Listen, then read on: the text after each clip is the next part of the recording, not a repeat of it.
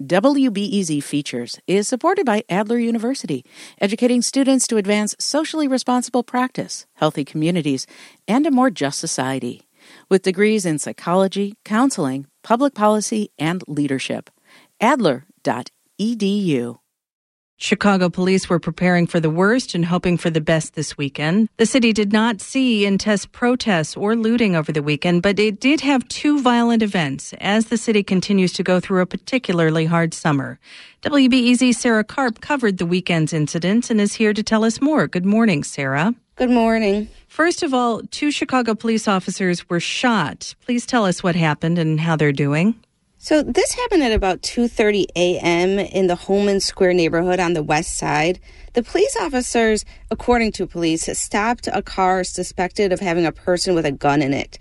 And they wanted the person to get out of the back seat, and he wouldn't.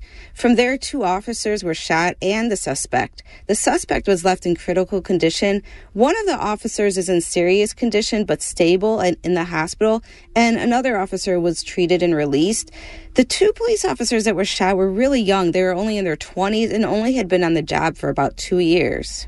And then later on Sunday, yesterday afternoon, there was a mass shooting in Chicago. Can you tell us about that?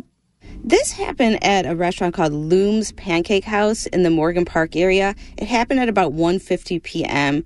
According to police officers, a white SUV pulled up. Several people got out and started shooting into the outdoor seating at Loom's under a white tent. A 31-year-old man was killed and four others, another man and three women, were also shot. They're all in stable and good condition.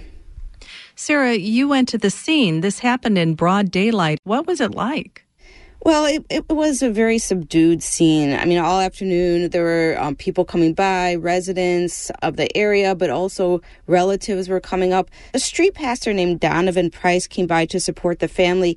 He said getting struck at Loom's, which is really just a neighborhood stable, seemed especially bad. Here's what he had to say. We can't say that the people there were in the wrong place at the wrong time, when in actuality, they're at the right place. They're enjoying Chicago, enjoying a Sunday afternoon. I myself come here often.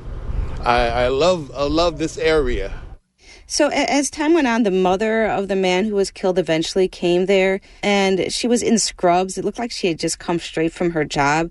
She was very grim and looked, very stricken. Price talked to her for a long time, and he said that she just had another son killed like a year ago. We know that these were not the only shootings and homicides this weekend. What else happened? So we're hearing reports that there were about 52 shootings this weekend, and 9 of them fatally. So I think that we have surpassed the number of people who were killed in all of last year in Chicago. Going into this weekend, 485 people have been killed.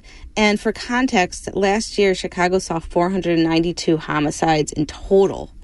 At the same time, there were not as many protests over the weekend. Did you check in on any of those?